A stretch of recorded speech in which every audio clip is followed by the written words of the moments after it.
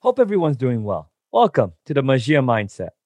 Today's guest has played professionally at the highest level for teams such as New England Revolution, Chicago Fire, and the Colorado Rapids. He has currently launched his own company called Soccer Resilience. It is my absolute pleasure to welcome our guest, Wells Thompson. Roll the intro.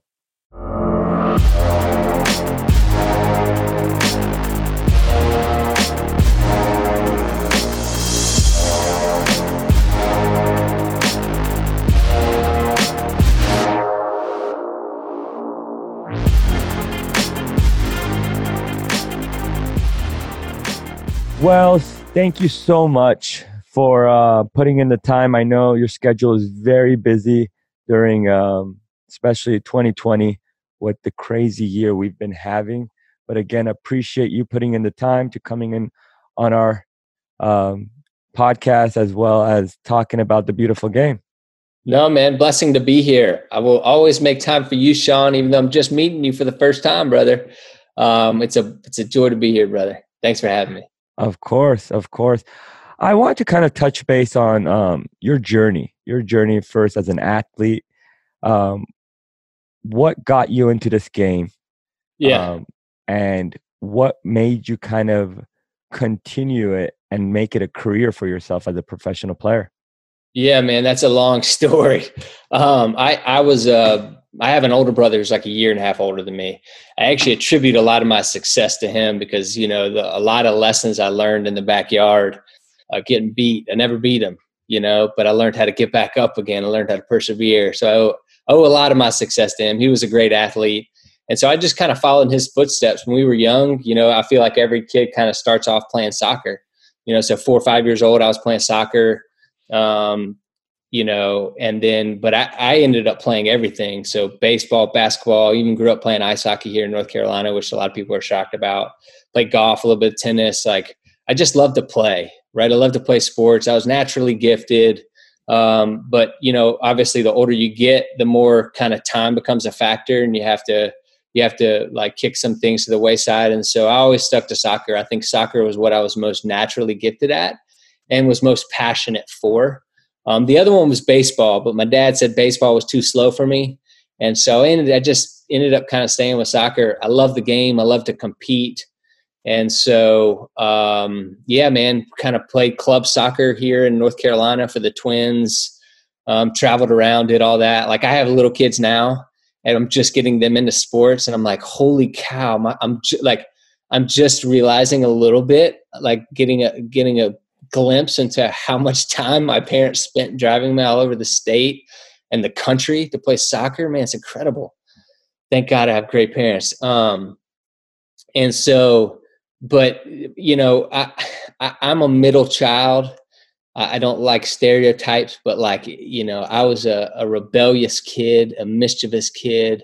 And so I really started experimenting with things at a young age. And I just wanted to grow up too quick. So I started smoking and drinking and eventually got into drugs. And so by the time I was 16 years old, I was literally going to kill myself by my lifestyle, not suicide, but by my lifestyle, or I was going to end up in jail for a long time because of the decisions I was making. And so I'm super thankful. And going back to my parents, I'm so thankful my parents have the resources and could give me the opportunity to kind of step in and save my life. And so I wasn't living at home. I was living with one of my best friends, and he lived with his grandma in a 2-story townhome. And so I lived upstairs. She didn't even know I was there. My parents tricked me to come home one night, and I just turned 16, and they said, if you come home, we'll take you to get your license the next day. And so I was like, awesome. I'm going to go get my license. Why? Not even connecting the dots. This is a setup. So I go home in the middle of the night. My dad comes in and he says, we love you, son. You're going to go away for a little while. And I was like, probably like, F off, Dad, get out of my room. I was a disrespectful punk. Wow. I lost it. Right. And so next thing I know, 2 big guys came in. I'd never seen in my life. They handcuffed me because I didn't go willingly. And they put me in the back of a black Tahoe and drove me 12 hours into the middle of the Catskill Mountains. So I call it dumbass school. It's a school for troubled kids that just kind of got off track. And so I spent a year and a half there. I didn't like any day that I was there. But as I look back now, it's one of the greatest things that's ever happened to me. And so all that to say, that's part of my story because, and interestingly enough, my mom said the straw that broke the camel's back, which pushed her to hire these guys to pick me up, was when I told her I didn't want to play soccer anymore. So like all these bad things were vying for my attention and for my soul and for my spirit. And like, and the thing that I love the most, like a good thing, soccer, was just getting pushed out. And so, you know, needless to say, people weren't recruiting up at this school that I was at. And my parents knew that I wanted to play college soccer. So they took me out when I was 18. I spent a year and a half up there. And I came home. I did 2 senior years just so I could get some more, like I wasn't mature enough to go to college. And so I could, you know, hopefully get recruited to play college soccer. Well, I grew up like 3 minutes from Wake Forest University. So like pretty renowned soccer school, right? And I knew the coaches and those sorts of things. And I had some offers from some smaller schools. But Bobby Muse, so Jay Vidovich was the head coach there. Bobby Muse was assistant. Paul Forrester was there as well. And they just loved me. They treated me really, really well. And they convinced me to come to Wake. And so basically I was a recruited walk-on. I didn't have a scholarship. And so if you know anything about college soccer, you know, Wake's great, right? And so they're getting U.S. captains of the U.S. youth national team. They're getting kids from overseas. They're getting the Gatorade National Player of the Years. And I was just a local kid, kind of a scrub that they told me when I got drafted. So I got drafted in 2007 in the first round. They told me they thought I would never play when I was at Wake Forest. And so I'm like, gee, thanks for the confidence, guys. You know, like I was just kind of always an underdog kid. Like I thrived as in that scenario. Like when people doubted me, I worked hard. And, you know, as a kid, just backtracking a little bit, I tried out for the Olympic development team for years, North Carolina ODP, and I never made it, but I kept trying out.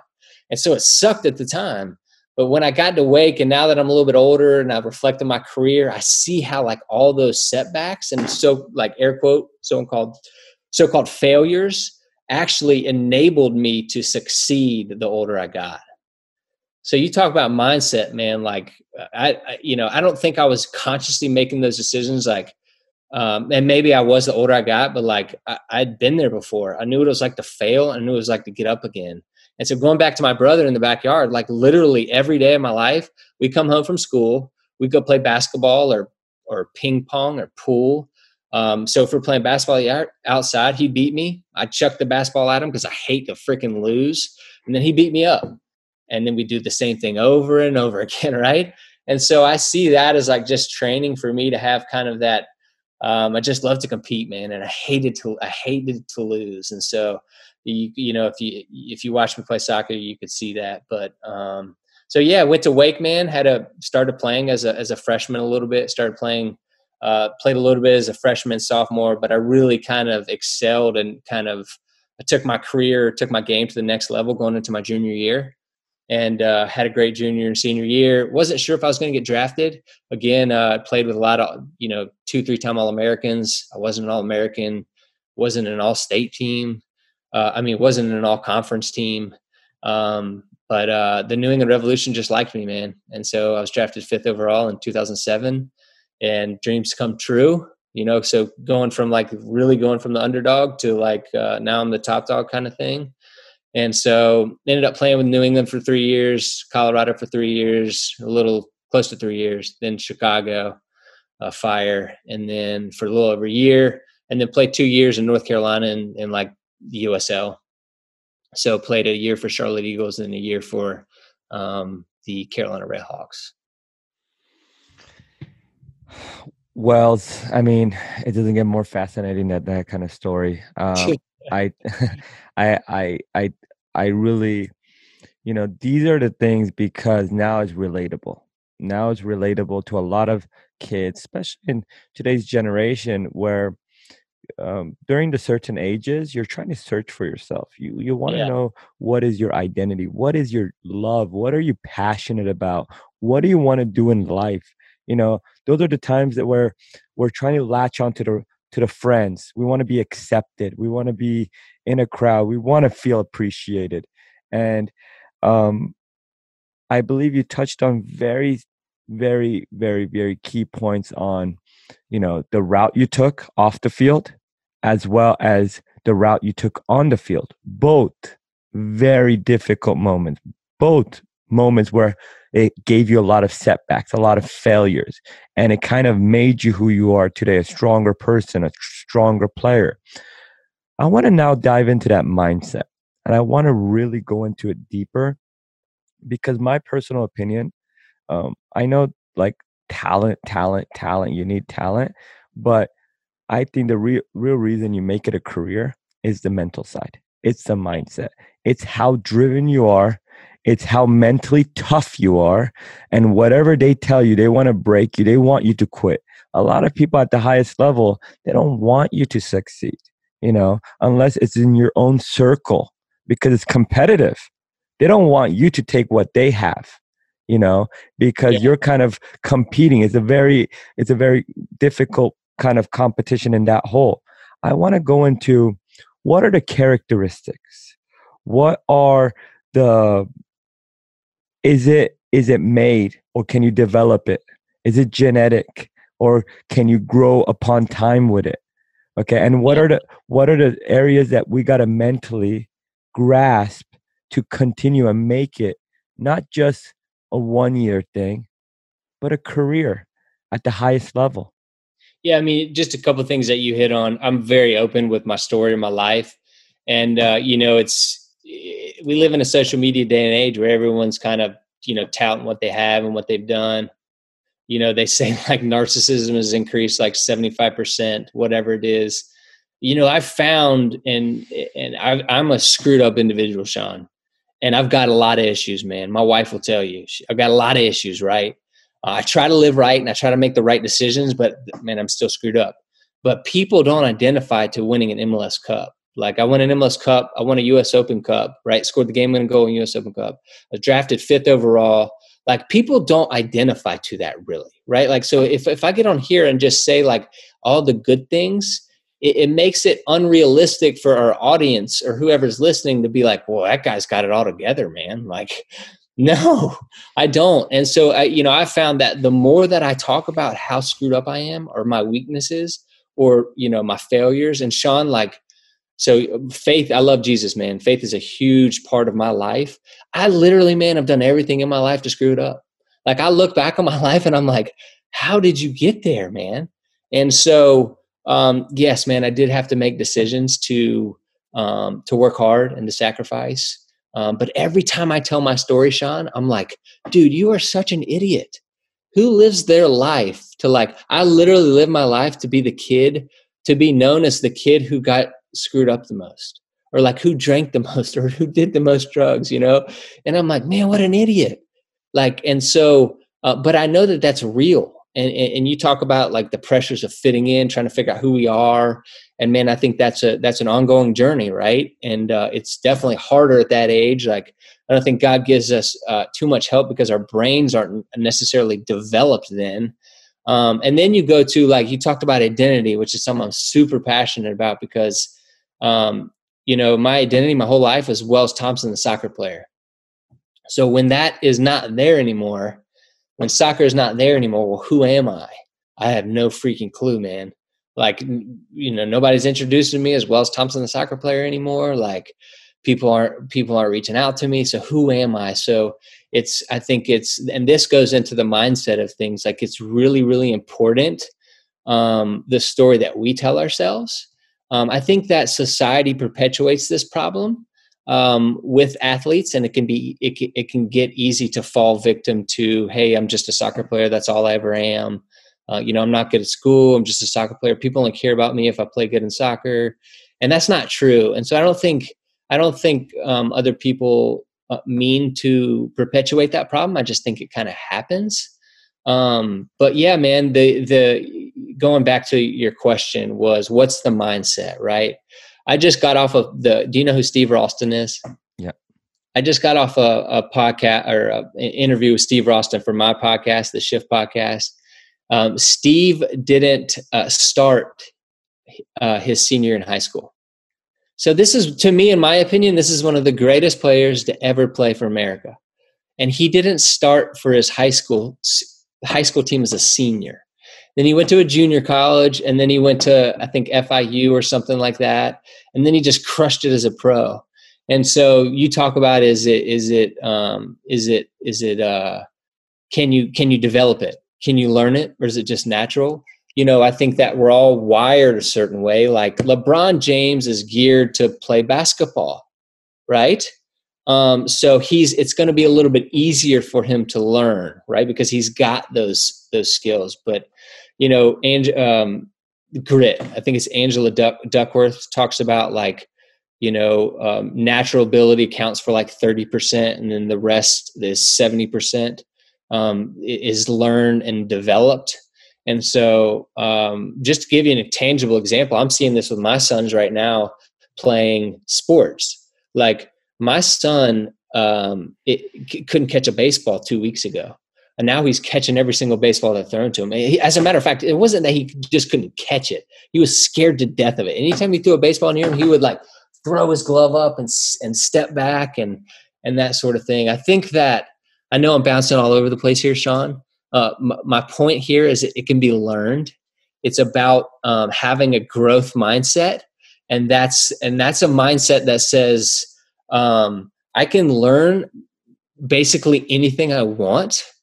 Right? It's just a matter of how bad do I want to learn it, right? I want to learn, if I want to learn French, I can learn French, man. Like that, I can do that. But do I want to commit my time to doing it?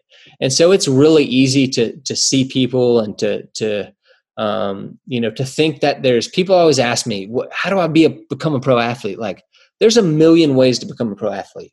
But we as human beings want that tried and true way. Like, oh, you got to play for this club. You got to make this team. You got to play for this college. And I'm like, no, you don't. I just talked to Steve Roston. He didn't start for his high school senior team. He went to a community college before he went to college, right? And so it's there is no one tried or true way, man.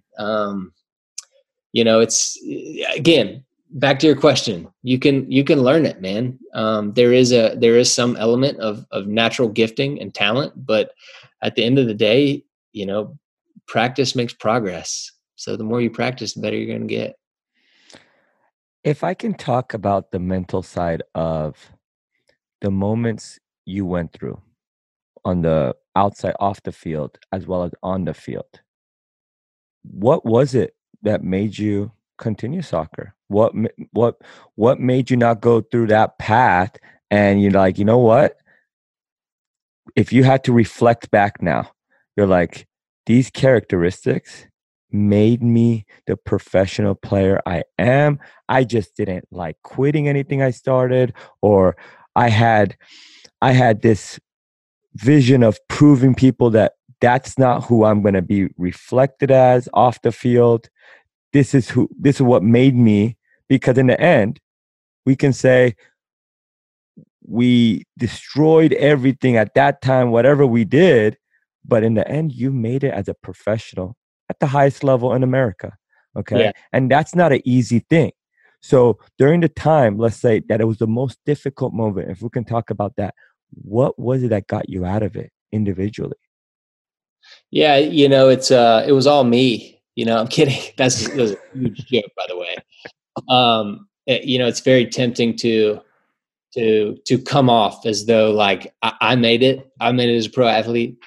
And man, again, going back to what I said in the very beginning of the podcast, I have a freaking phenomenal family. Like my parents, they stuck with me, man. They believed in me. They never gave up on me.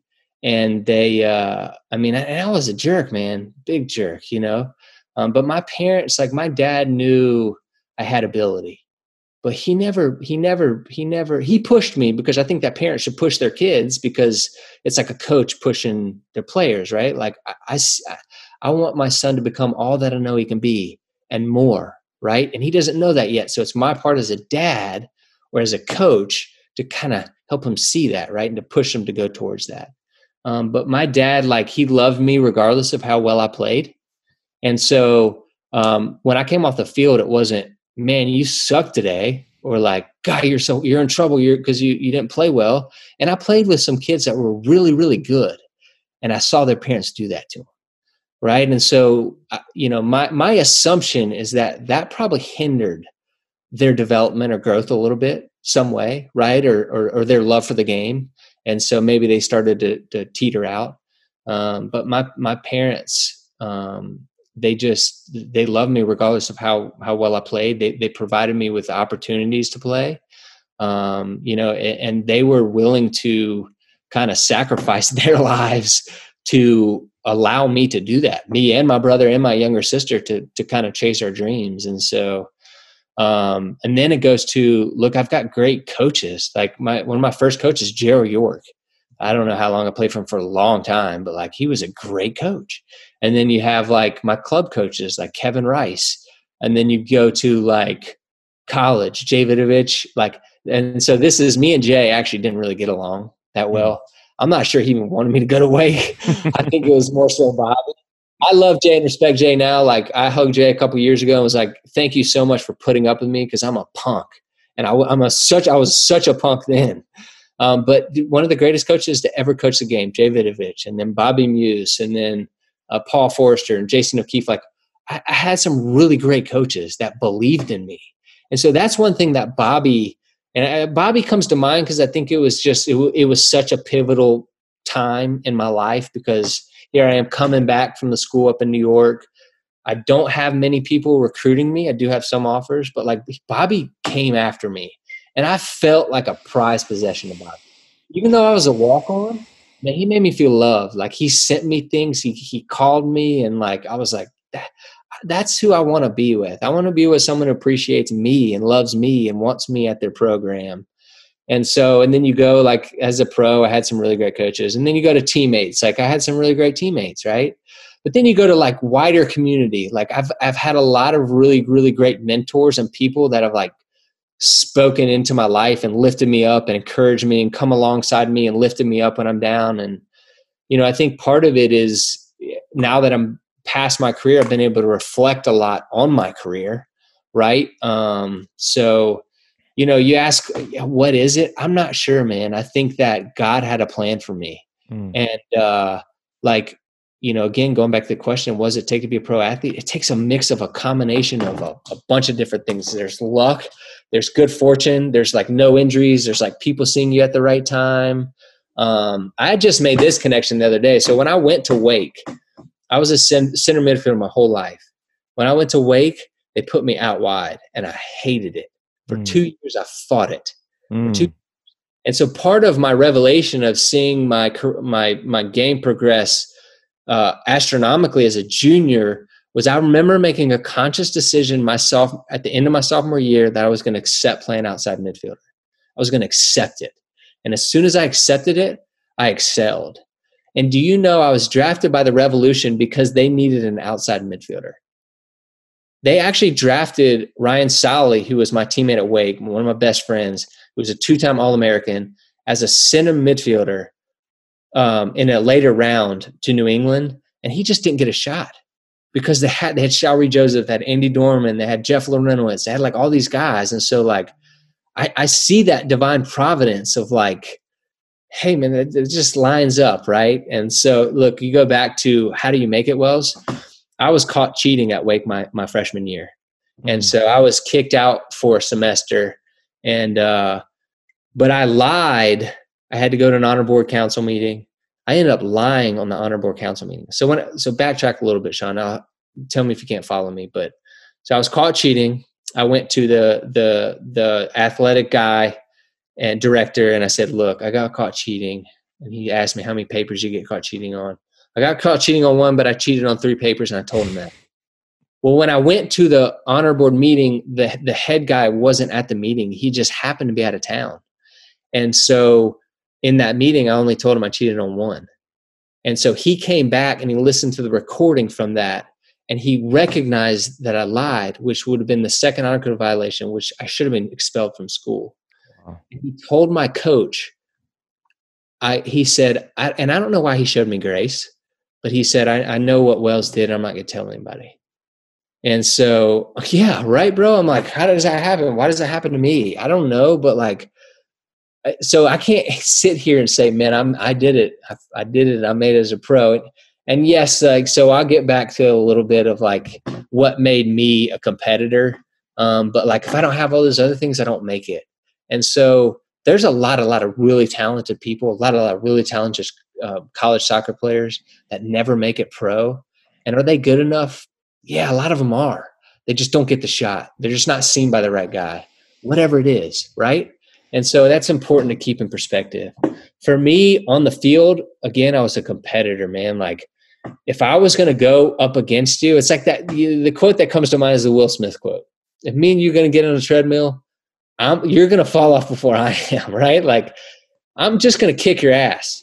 Yep. And that was my mentality. Like I was an underdog. I was undersized as a kid. So I developed late. And so I was short and kind of a little bit stubby, but which I thought helped me as a soccer player a little bit. But I just took it personal when I went out there, and I was emotional, and I competed, and everything mattered to me. You know, my wife kids me now, like everything's a competition to you, Wells. And I'm like, no, it's not. And it's almost like I can't even see it, but it is. Like I compete on everything, and I'm learning to kind of tailor that back a little bit. And you saw throughout my career, like I actually really struggle with my emotions. I struggled getting too emotionally caught up in the game to where it hurt my team, where I got yellow cards or I got red cards, that sort of thing. But yeah, man, in preseason at Wake, it was like, I'm gonna compete every day, every practice, every drill. It didn't matter what it was. I wanted to compete, and because I hated to lose. And so, you know, I really chalk a lot of it down to that. It was just, man, I hated it. And I was going to go, if we were going to play, I was going to make your job miserable. I was going to get into you. I love the physical aspect of the game. I love to get into tackles. I'm rambling now, man, but. No, I mean, I think you hit it right on there. I think, you know, especially in the world of football, soccer, it's a poor man's game. You're going to get a lot of people from the slumps, especially at the highest level. If they play in South America, if they play in Europe, there's some people that were in an environment that was so hostile, so vicious, that they play with a certain tenacity and bite, but that's their makeup because it's their outlet. It's how they express it. It's how they release what society put on them. Yeah. And I think, you know, that's when you look at. Although that's not me, because I didn't grow up in the slums, but I understand the release of that. No, and I think you touched on it though. Your off the field stuff. It's a way when you got, and I think soccer, football was a tool for you. It was an outlet. It was a paintbrush to express your art on there. And when you get out there and you're hitting someone shoulder to shoulder, you're fighting with them. There's a passion about it, but it feels good. And I think unless you had difficult moments in life, you don't know the way certain players play. And I think that's a great way, because some players that play a certain way, you have to understand who they are as an individual, because they always say a way of a person's style of play expresses who they are as an individual. And I think there's so many, and that's why it's beautiful when you see certain ways that the people play. They come from different parts of life, and I think you express it right there. And I want to kind of now transition to one of the most difficult thing of, let's say, pro athletes. Your whole life, when they put you in the game as a youth, throughout, even when you've had difficult moments, one of the things that kind of steered you in the right direction is like, I want to be the best at it. I want to be the ultimate player. If it's in the States, if it's in Europe, if it's whatever level I get at, I want to be the best. I want to compete. When you get to a certain point, you hit that age, you hit that part of life that you're like, I think it's time to hang it up. And when you get that feeling and you're transitioning away from pro athlete your whole life, that's been your goal. What's next? How do you bring yourself back into bringing new goals, new grinds, new purposes? How do you research yourself? How do you search for yourself and continue your life, but having that same passion? Yeah, well, most pro athletes, I think, don't retire on their own terms, and I certainly didn't. So identity issues you talk about. I had my best year as a pro in 2011. We had just won the World Cup in 2010, best year in 2011. 2012, Oscar Pareja comes in. And I'm not his starter. I'm not his guy. And I get it. Like, I was the 12th guy, 13th guy, right? I was going to play every game, going to start a handful of games, but I couldn't handle it, man. Like, that was a failure to me. It was the wrong perspective, because that is not a failure at all. But I just didn't. And so you go in the mindset of things. Like, I believe that one of my greatest strengths as a player was my mindset, but it became my greatest weakness. I don't know when, I don't know where, but somewhere along the way, I lost belief in myself. And so when that happened, it's a transition of, okay, I'm going on the field and I'm scared to make a mistake, which when you do that, it's not good, right? Like, you need to go and play in freedom, because you're going to go where you focus. So if you're focused on making mistakes, you're just going to make mistakes. So I kept trying to get out of Colorado. Like, I wanted to start. I wanted to be a full-time starter.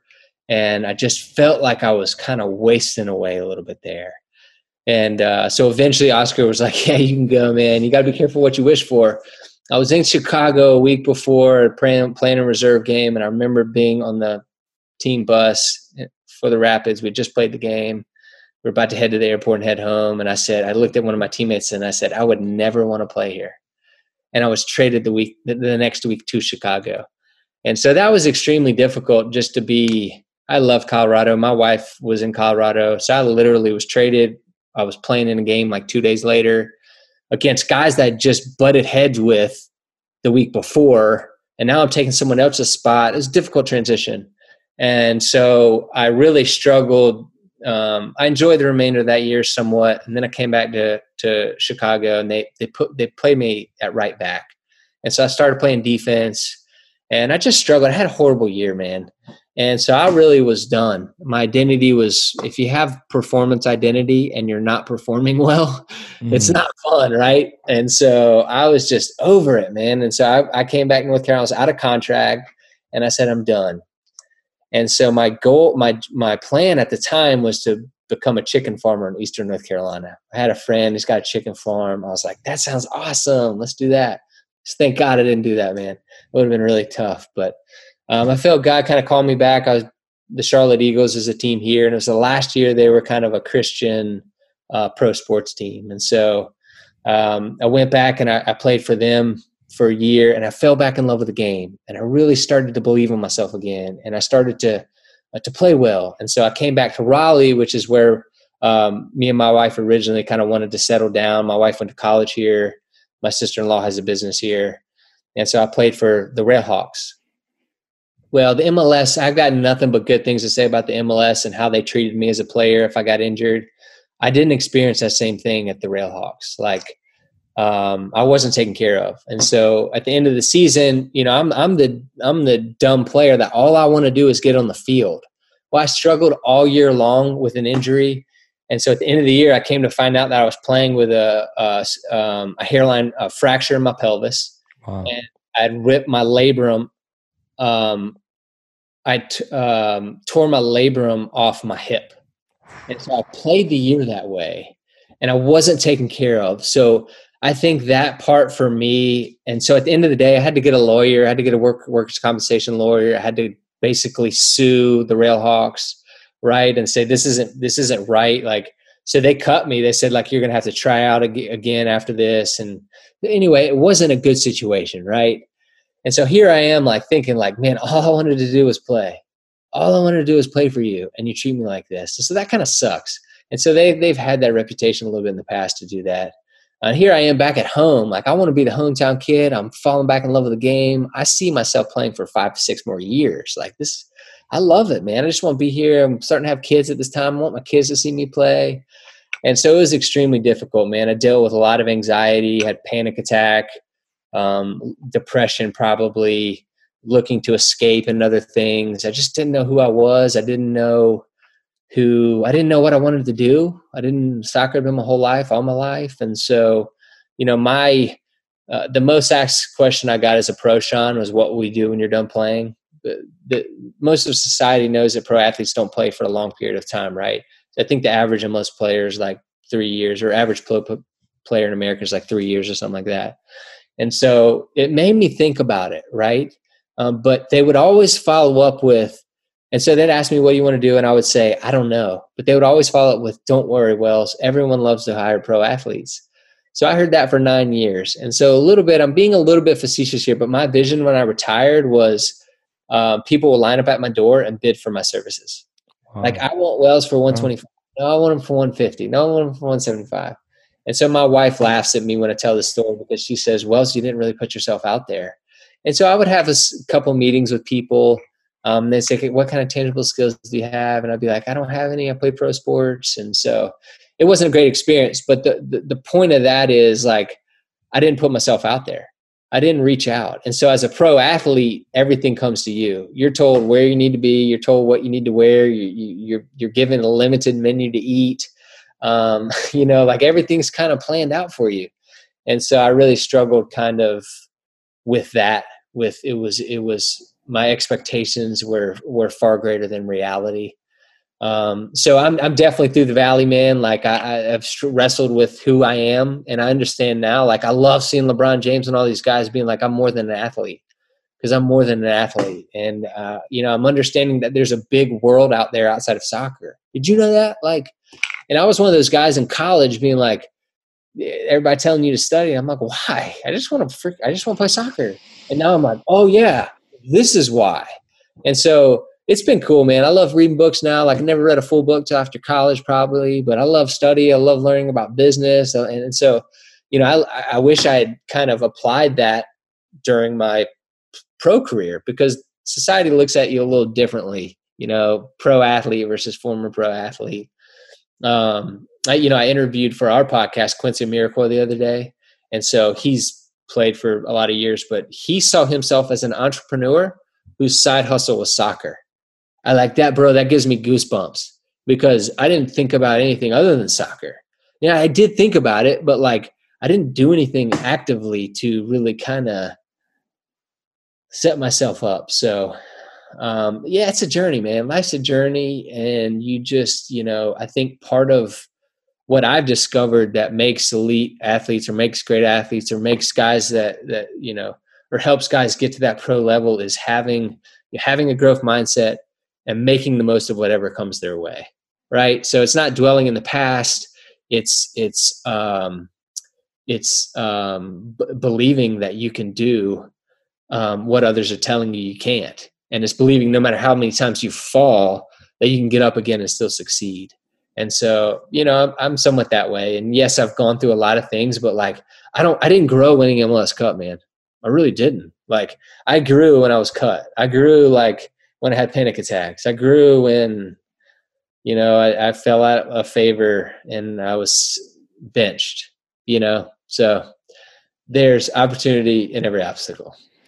No, and it's beautiful. It's beautiful because the fascinating part is our identity. I think as athletes, the more accomplished you become, the more cursed it is. The more polarizing you are is difficult, because unless you are very understanding of yourself, where you know that you want to walk away and not be relevant. I think a lot of the athletes that walk away and they don't hear themselves in the game still, there's a part about it, because they've been working so hard competitively. They even look at it like, all that work I put, no one wants to talk about it no more. It's done like that, just like that. Oh, and I know it can come off as narcissistic or whatever, but because you are so driven to accomplish, and being a professional athlete, it is a lot of hard work, a lot of sacrifice, a lot of time where you're eliminating so many stuff. When it ends, let's say even at a young age, it's a career that you're not going to do forever. That's the difficult part, is some people don't want to walk away. They want to become a coach or what it is, because they're still relevant on understanding the game, knowing the game. And that's the difficult part, but some can walk away and they want to go into a different part. It's just, I think, Wells, who everyone is as an individual, what they want with it. And I think the way you said it was so beautiful. What I want to kind of get at, because your story is so great and you've gone in so many paths with it. If a 12-year-old, let's just talk, and I'm just randomly selecting the age of a 12-year-old, is watching this podcast and listening to you and gets a connection with you, they're like, wow, Wells went through that pipeline. He's been benched. He rose up. He's had anxiety. I've had that. I've felt that. I did that. Now he wants to say, you know what? I want to be able to see if I can reach Wells, because my question is, Wells, I want to be the best player to ever play this game. I want to be the best ever. I want to compete at that. And wants your advice with it of how do they map that? Meaning, do I work hard and go to a Division I college?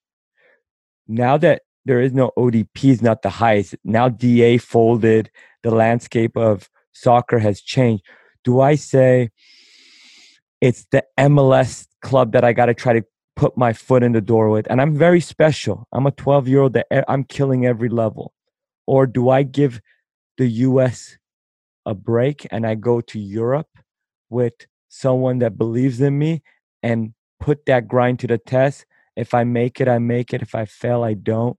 What is that route you advise for someone that loves the game, that has a lot of potential in the game at 12 years old and is looking for guidance from you because of your experiences you went through? Yeah, I don't think there's one, again, I don't think there's one tried or true way. Mm-hmm. It's, there's a lot of paths that you can take.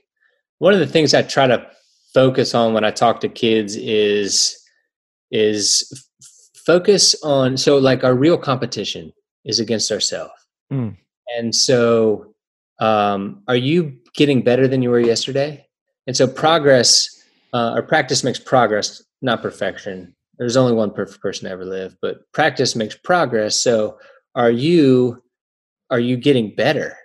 I think a lot of times, so I look back on my career, and if I wasn't starting or if I was playing a reserve game, I was whining and complaining I was playing in the reserve game as opposed to looking at it as an opportunity to get better. Because I think that too, if you're really focusing on getting better yourself and you're really that good and you're really that special, people will find you. And people will notice. They'll tell other people. They'll mention you to somebody. And so, I had a guy, for example, a freshman in college. He said, "How do I go pro, man?" And I said, "Why don't you just focus on your college season this year? Like, what if are you going to be able to go pro if you don't ever play in college? Probably not, right? Like, it makes it hard. You can do it, but probably not, right?" And so, for the 12-year-old kid, I would say, just focus on getting better. Focus on getting better. Focus on enjoying the game, having fun. And because that's young, man. 12's young. And I know that like kids start that young and stuff, but support yourself surround yourself with good people that believe in you and that love you, that are making good decisions, right? Because that's an age you're going through. You're like, oh, should I do this, or should I fit in? Or like, if, it's cool to like skip the party and go practice. Like, that's awesome, man. Do that. Right. So, again, there's not one tried or true way. Focus on getting better, on working hard, because success doesn't come in one day. It's doing the little things over and over and over again. And one of the things that really frustrates me is we want to complicate it. Like, what is the secret to success? And we're like, we know what it is. It's hard work, right? But it's not just hard work. It's hard work with strategies, I guess another way to put it is hard work and smart work, right? Like are you doing the right things? Are you eating well? Are you sleeping well? Are you, like, one of the things I'm passionate about is, are you doing anything to train your mind? like tangibly, practically train your mind, because you can do that. And so it's really funny. It's one of the 4 pillars of U.S. soccer, but clubs don't do it. Why is that, right? Like, how often do I train my body as a pro athlete, Sean? All the time, man. You can't see here, but I'm ripped. I'm kidding. I was a joke. I am a little bit, but that's not, my wife says I'm not funny. Anyway, you can edit that out or keep it in, whatever. How often did I train my mind? Man, I didn't. I went to one sports psychologist session because when I was in Colorado, the coach there got 1 free session for everybody. I didn't go back because I had to pay for it. You know what? One thing I can most certainly tell you I'd do if I went back to be a pro, it'd be to train my mind.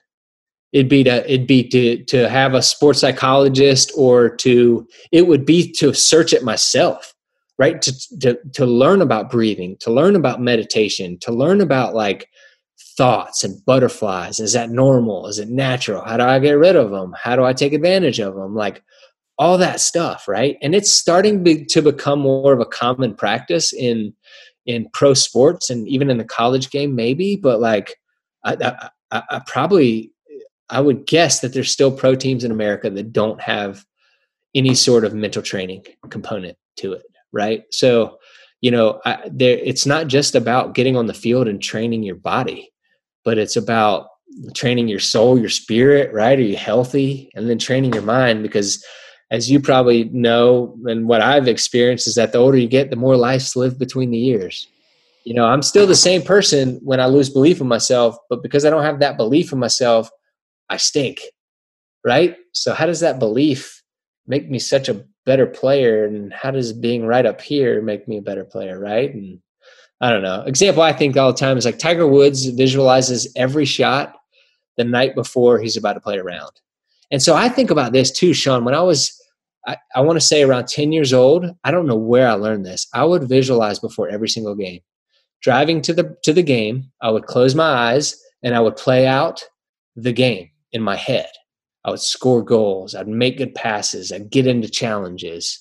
And, like science is proving that like helps, like you're actually remapping your brain. Your brain has a hard time distinguishing between like imagination and truth. And so it's recognizing that I've been here before. I've scored that goal before. I've made that assist before. So, for me as a pro, I thought it was like pie in the sky, poofy, like, oh yeah, hurrah, hurrah, sort of stuff, man. But it's legit. And so I would encourage that 12-year-old to like, hey man, figure out ways to get better, because you might be the best person in your age right now, but the older you get, the more that margin is going to diminish.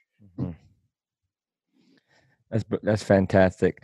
Well, I want to kind of bring it back with a fun question we like to conclude with our guests. We want to go and kind of know you more in a fun way, but all kind of your passion in the game. So it doesn't only have to be in the world of soccer, football, because I know everybody has been touched by a different influential player.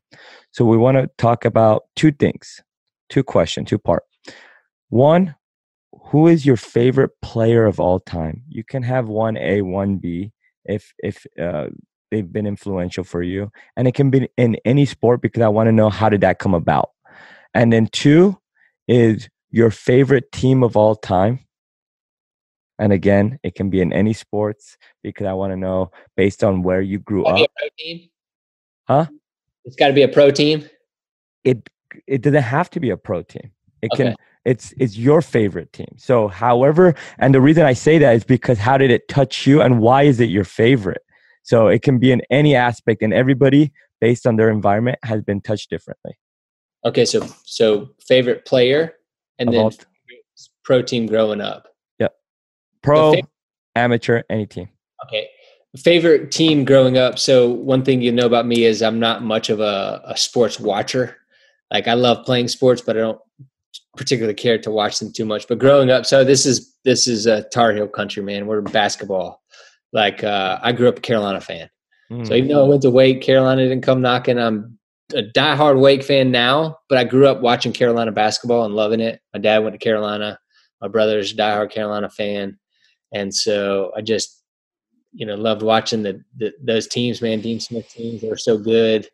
And so Carolina, when I watch an old Carolina basketball game, like Vince Carter or, Antoine Jameson, like I get those memories of like being back then. So, favorite player of all time, man, is, that's a good question. The guy that comes to mind, his name is Jeff Larenowitz.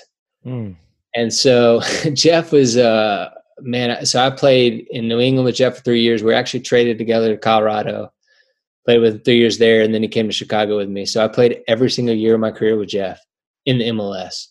And we weren't best friends, but man, the dude was a stud. He's still playing, I think. Freaking crazy. But he played at Brown. He wasn't drafted very high. Didn't have many expectations, man. But I loved the way he competed.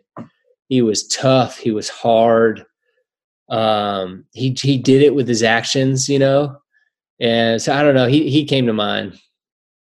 Steve Roston's another one. I'm gonna throw two out there for you, man. I just got off the phone with Steve Roston, but Steve Roston's another one. He mentored me a little bit when I was in New England. Just love him. Think the world of him. So. No, that's great. Love it. I thought you were gonna, with the Tar Heel, I thought you were gonna segue to Michael Jordan, but yeah. No, but I love the two choices you made because I think because they had a relationship on you, they had an impact on you. So I appreciate that. Wells, thank you so much. It's been an absolute pleasure. Being so genuine, open, sharing these stories have been fantastic, and I know I gained so much value personally from it. So again, thank you again for coming on. What I want to do is kind of open the floor to you to close us out with anything you have going on, anything you want to share, and letting you conclude our show. Yeah, man, I appreciate it, Sean. I want to hear more about your playing in Iran, man. Hear more of your journey. I bet that was pretty cool and got some stories, man. Yeah, definitely. Things that soccer ever gave me was the people that I got to meet from all over the world, and then being able to travel all over the world. And if I didn't have soccer, I don't know if I would have left North Carolina.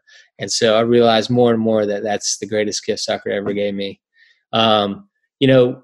I love giving out my cell phone. It's 336-575-3324.